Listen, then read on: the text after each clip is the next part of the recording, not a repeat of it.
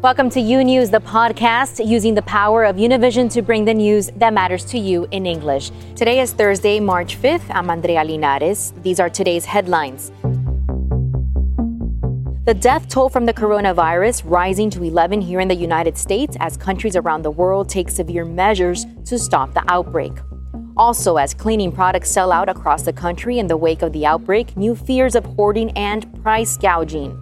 And almost 20 states are dragging the Trump administration to court due to an ongoing heated dispute about one of the president's most controversial projects. This and much more today on U News, transmitting live from our newsroom in Miami. We begin with the latest on the coronavirus. The illness continues to spread rapidly in the U.S. as authorities in different states take precautions. Many companies asking employees to avoid travel and work from home if possible. This as the testing process gets faster and stores run out of supplies. Lorraine Cáceres has the latest. In New York, cases of coronavirus growing. So far, 13 people diagnosed. For now, it's business as usual in the bustling city. But subway station turnstiles, handrails, and ticket vending machines will get disinfected every day. And the full fleet of MTA trains, cars, and buses will get cleaned every 72 hours or less. As the virus spreads throughout the country in some areas, so is anti-Asian discrimination.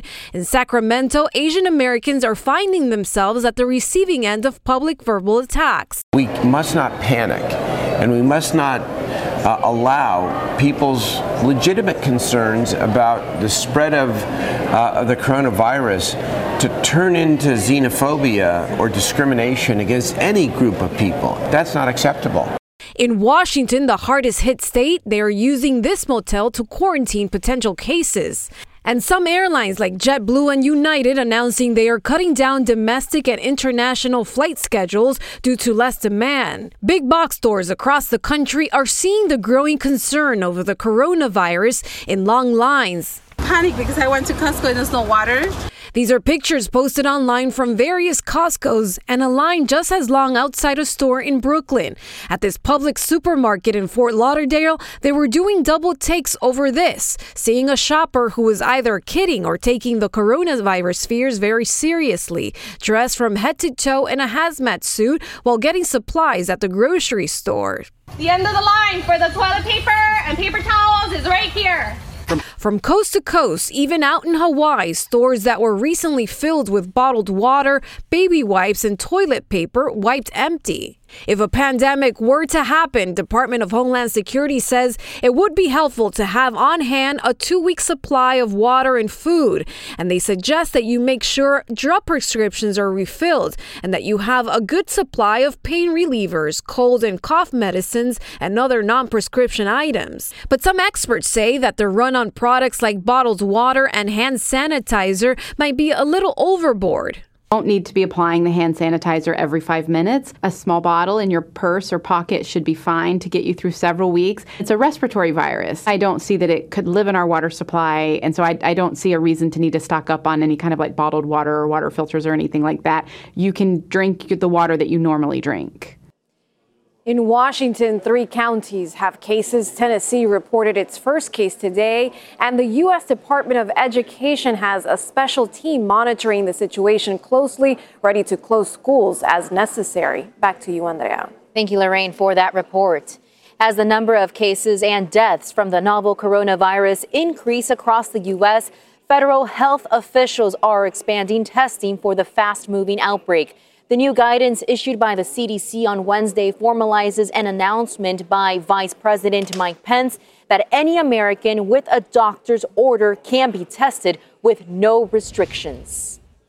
Meanwhile, online retail giant Amazon is recommending some employees in Washington state to work from home until the end of the month. The company said anyone in the Seattle and Bellevue areas who can work from home should do so. It's unclear how many employees fall under that category, though. This comes after one of Amazon's Seattle workers contracted the virus. Washington state has the most confirmed cases in the U.S. with 39, including 10 deaths there. And speaking of Amazon, the company is backing out of the Southwest by Southwest Festival, which takes place in Austin, Texas, because of coronavirus. The move follows Facebook and Twitter's decisions to not attend. South by Southwest is scheduled to take place from March 13th to March 22nd and features music, technology, and entertainment. So far, 11 cases of novel coronavirus have been confirmed in Texas. And as Japan struggles with its own outbreak, supermarkets and drugstores across the country are dealing with shortages of toilet paper, hand sanitizer, and masks as people are hoarding supplies. These are just a few photos showing empty shelves where toilet paper should actually be. Some residents there say it's been more than a week since stores in that area had toilet paper. Meanwhile, as fears of a pandemic continue to rise, the prospect of supply shortages right here in the U.S. are making some rush to stock up on supplies, creating a sense of urgency that's prompting some stores to start rationing how much you can actually purchase. Carolina Sarasa has much more. There's a run on supplies this morning. Big box stores across the country are seeing the growing concern over the coronavirus here, in the longest lines they have seen in years. I'm in panic because I went to Costco and there's no water. These are pictures posted online from various Costcos, and a line just as long outside a store in Brooklyn. At this public supermarket in Fort Lauderdale, they were doing double takes over this, seeing a shopper who was either kidding or taking the coronavirus fears very seriously, dressed from head to toe in a hazmat suit while getting supplies at the grocery store. The end of the line for the toilet paper and paper towels is right here. From coast to coast, even out in Hawaii, stores that were recently filled with bottled water, baby wipes, and toilet paper wiped empty. We sold out the masks first, and then the hand sanitizer went a little bit after. I guess people are just real nervous about the potential spread. One consumer research firm says that sales of dried beans are up 10%. Thermometers are up 47%, hand sanitizers 73%, and none of those numbers take into account sales from the last week and a half. On their website, Kroger has announced that they will be limiting the number of sanitation, cold, and flu-related products to 5 each per order. I think that's really good that they are limiting people so that people can't go buy the whole store and there's plenty to go around. If a pandemic were to happen, the Department of Homeland Security says it will be helpful to have on hand a 2-week supply of water and food, and they suggest that you make sure your drug prescriptions are refilled and that you have a good number of pain relievers, cold and cough medicines, and other non-prescription items. But some experts say that the run on products like bottled water and hand sanitizer might be a little overboard. You don't need to be applying the hand sanitizer every 5 minutes. A small bottle in your purse or pocket should be fine to get you through several weeks. It's a respiratory virus. I don't see that it could live in our water supply, and so I don't see a reason to need to stock up on any kind of bottled water or water filters or anything like that. You can drink the water that you normally drink. But some experts say that the run on products like bottled water and hand sanitizer might be a little overboard. Carolina Sarasa, U News. And joining me now to discuss the growing outbreak is Dr. Jose Gonzalez Zamora. He's an assistant professor of clinical medicine at the University of Miami's Infectious Diseases Division. Doctor, thanks so much for being here today. Thanks for inviting me.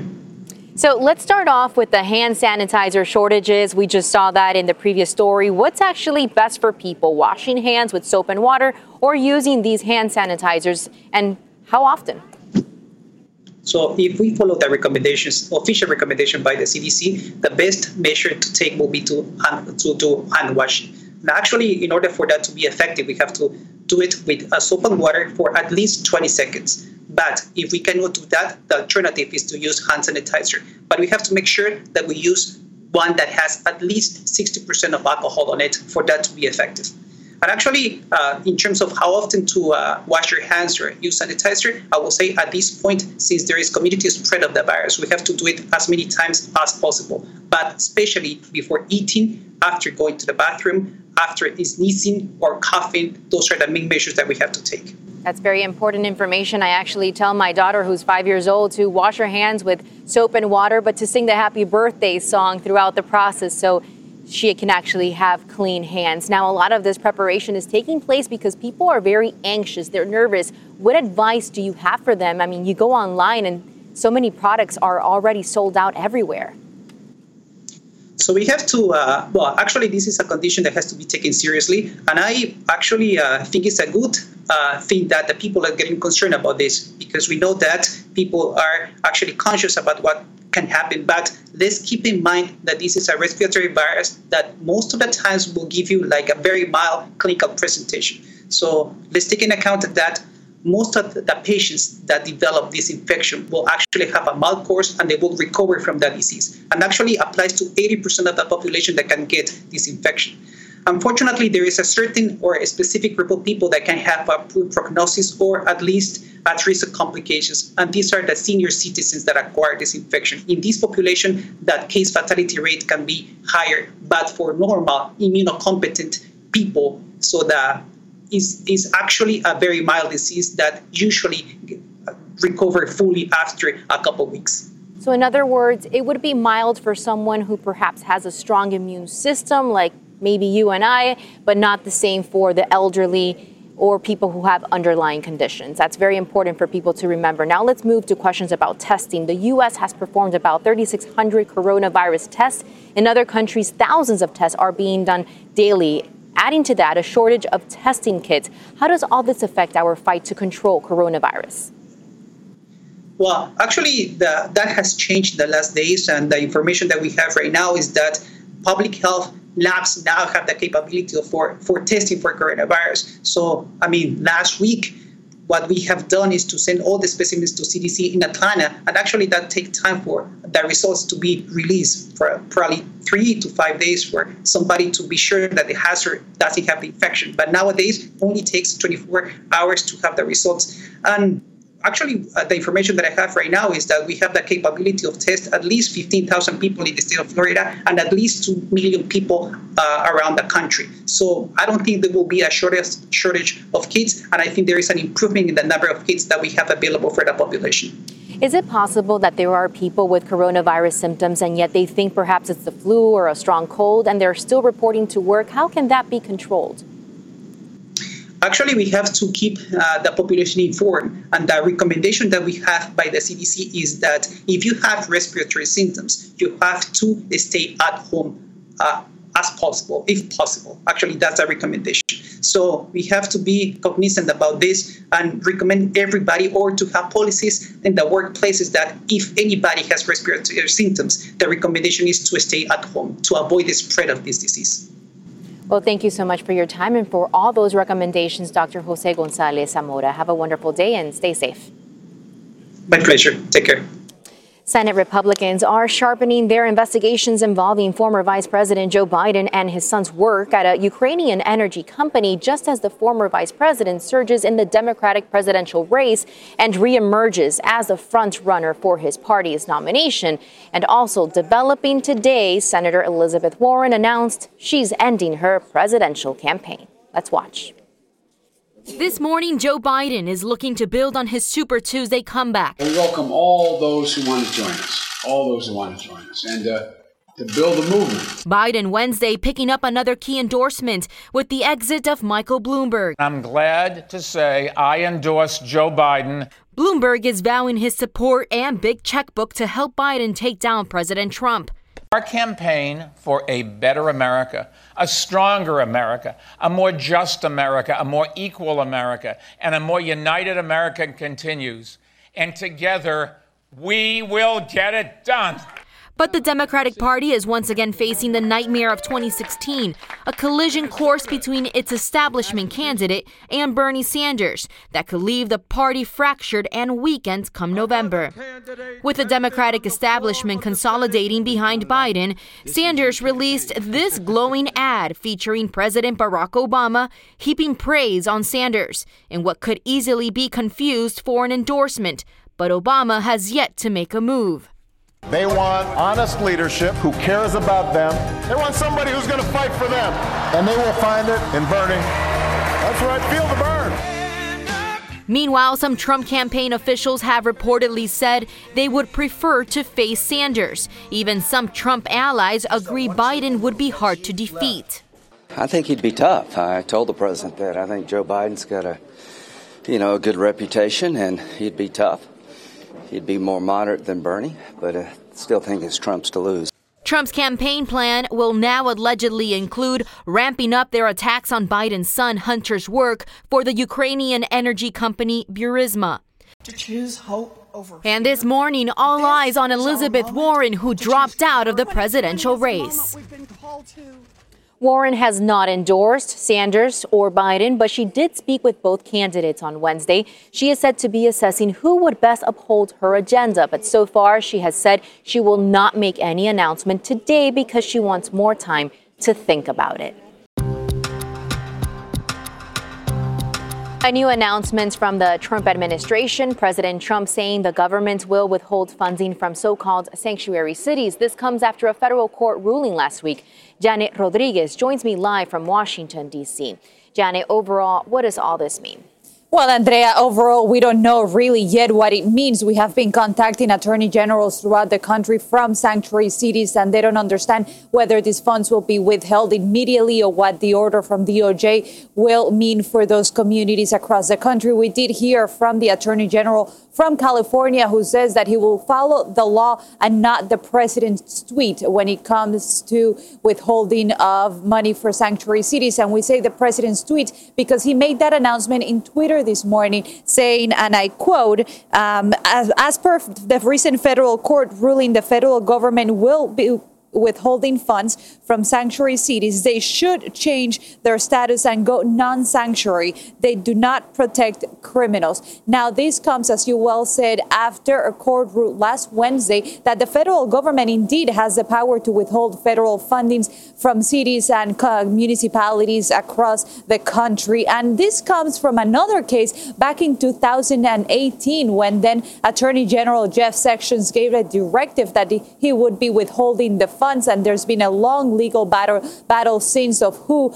can do what and whether the federal government has that power or not. This is the third court that rules on it, and it's the first court that says that the federal government does have that power. We're talking about $250 million in federal grants that go to some of these communities to help with criminal injustice, law enforcement across the country. So that money could be taken away. We do understand that some of the attorney generals from the state who have been involved in the legal battle with the federal government are already saying that they will continue this battle and hope to take it to the Supreme Court and ultimately have the Supreme Court decide who has the right to take away the funds and if the federal government has that right, as this court has now ruled. But for now, we don't really understand what it will mean for those states right away, whether those funds will be taken tomorrow or not. We're still trying to figure that out, as the court did not say that these funds will have to be taken away immediately. Back to you.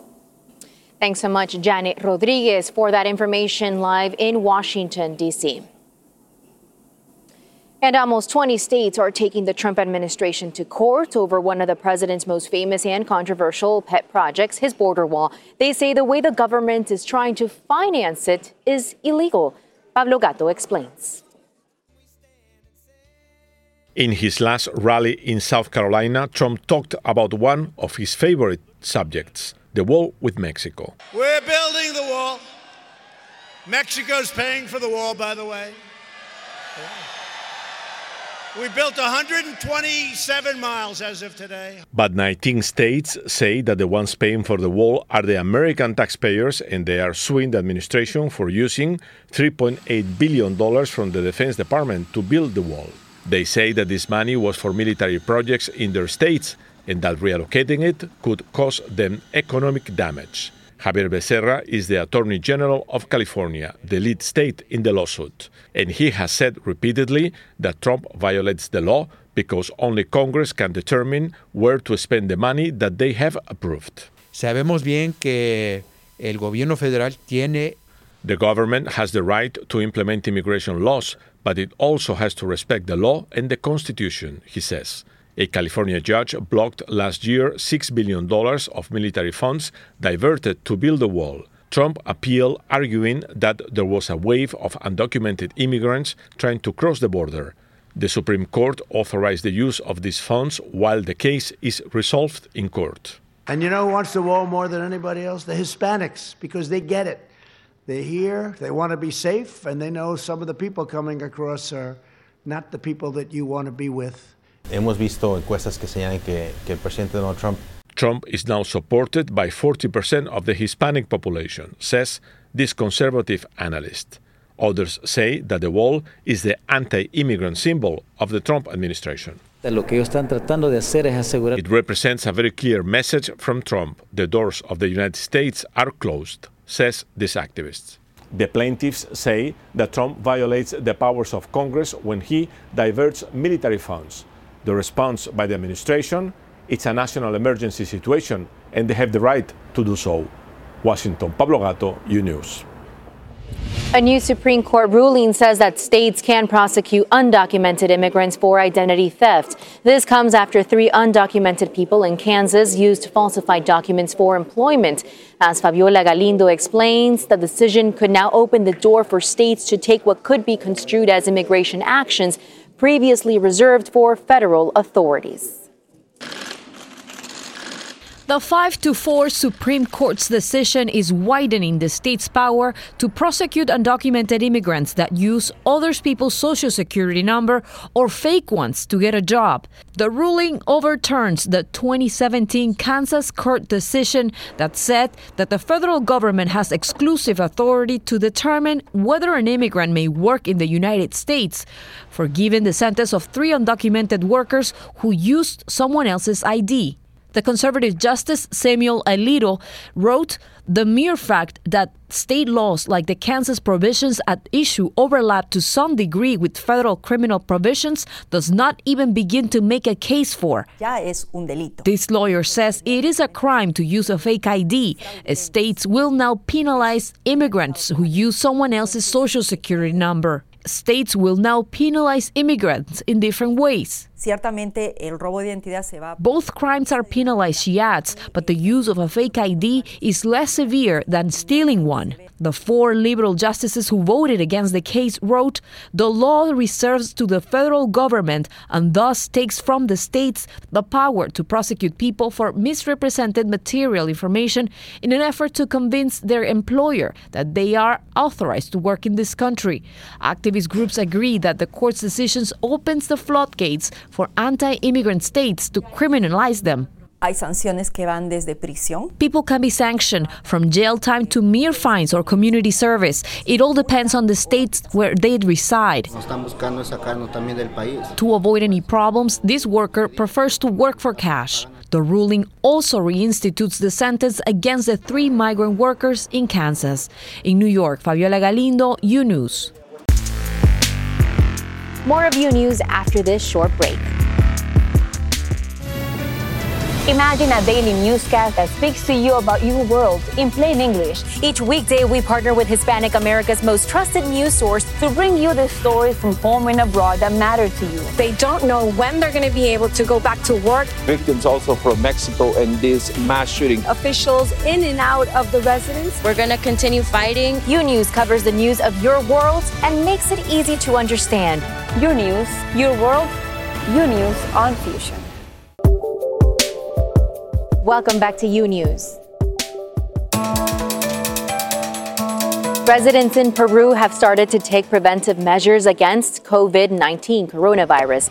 The Lima Chamber of Commerce stated that Peru has a stock of 2 million surgical masks to use during the outbreak if needed. But shopkeepers in the Gamarra textile district have started producing their own masks for sale. There are no confirmed cases of the novel coronavirus in the country. Assume your responsibility and don't be cowards. Those were opposition leader Juan Guaido's words for the Maduro regime in Venezuela over its alleged role in a recent mass shooting. Guaido claims Maduro and his affiliates are not brave enough to admit they ordered that attack. This past weekend, a group of 200 colectivos allegedly used government-branded weapons to shoot up an opposition gathering. Several civilians were injured in the incident. In Chile, clashes broke out between high school students and police on Wednesday during a protest against the government and public education system. Police in riot gear and students in their uniforms. Some of them were arrested, and the police also launched scattered rounds of tear gas as they brought the protest under control. And former Brazilian soccer player Ronaldinho Gaucho is being held by police in Paraguay for allegedly using a fake passport to enter the country. He's due to appear at the Paraguayan Public Prosecutor's Office today. In July of 2019, the player reportedly had his Brazilian and Spanish passports confiscated over unpaid taxes and a non-payment of fines for illegally building on a nature reserve. According to officials, Ronaldinho denies wrongdoing and is cooperating with authorities. The Mexican government froze bank accounts tied to La Luz del Mundo Church, as our own Atsiri Cárdenas exclusively reported for Univision News last August. But there are new details. According to authorities, the money in those accounts was allegedly obtained through human trafficking and child pornography. This new revelation coming the day before the church's leader returns to a California court where he's facing multiple sexual abuse charges. Nidia Cavazos has more. This is the first time that the Mexican government has officially recognized the freezing of several bank accounts last August that they say are connected to the La Luz del Mundo Church. The head of the Finance Ministry's Financial Intelligence Unit revealed that they froze accounts of one of the church's pastors without revealing his identity and 5 other people whose deposits were allegedly obtained from various crimes related to exploitation of a sexual nature. Related to a religious group where there were donations being made to the church and participation in child pornography and exploitation of a sexual nature. The official who spoke during the morning conference, along with President Andrés Manuel López Obrador, said that almost $20 million have been frozen in Mexican banks.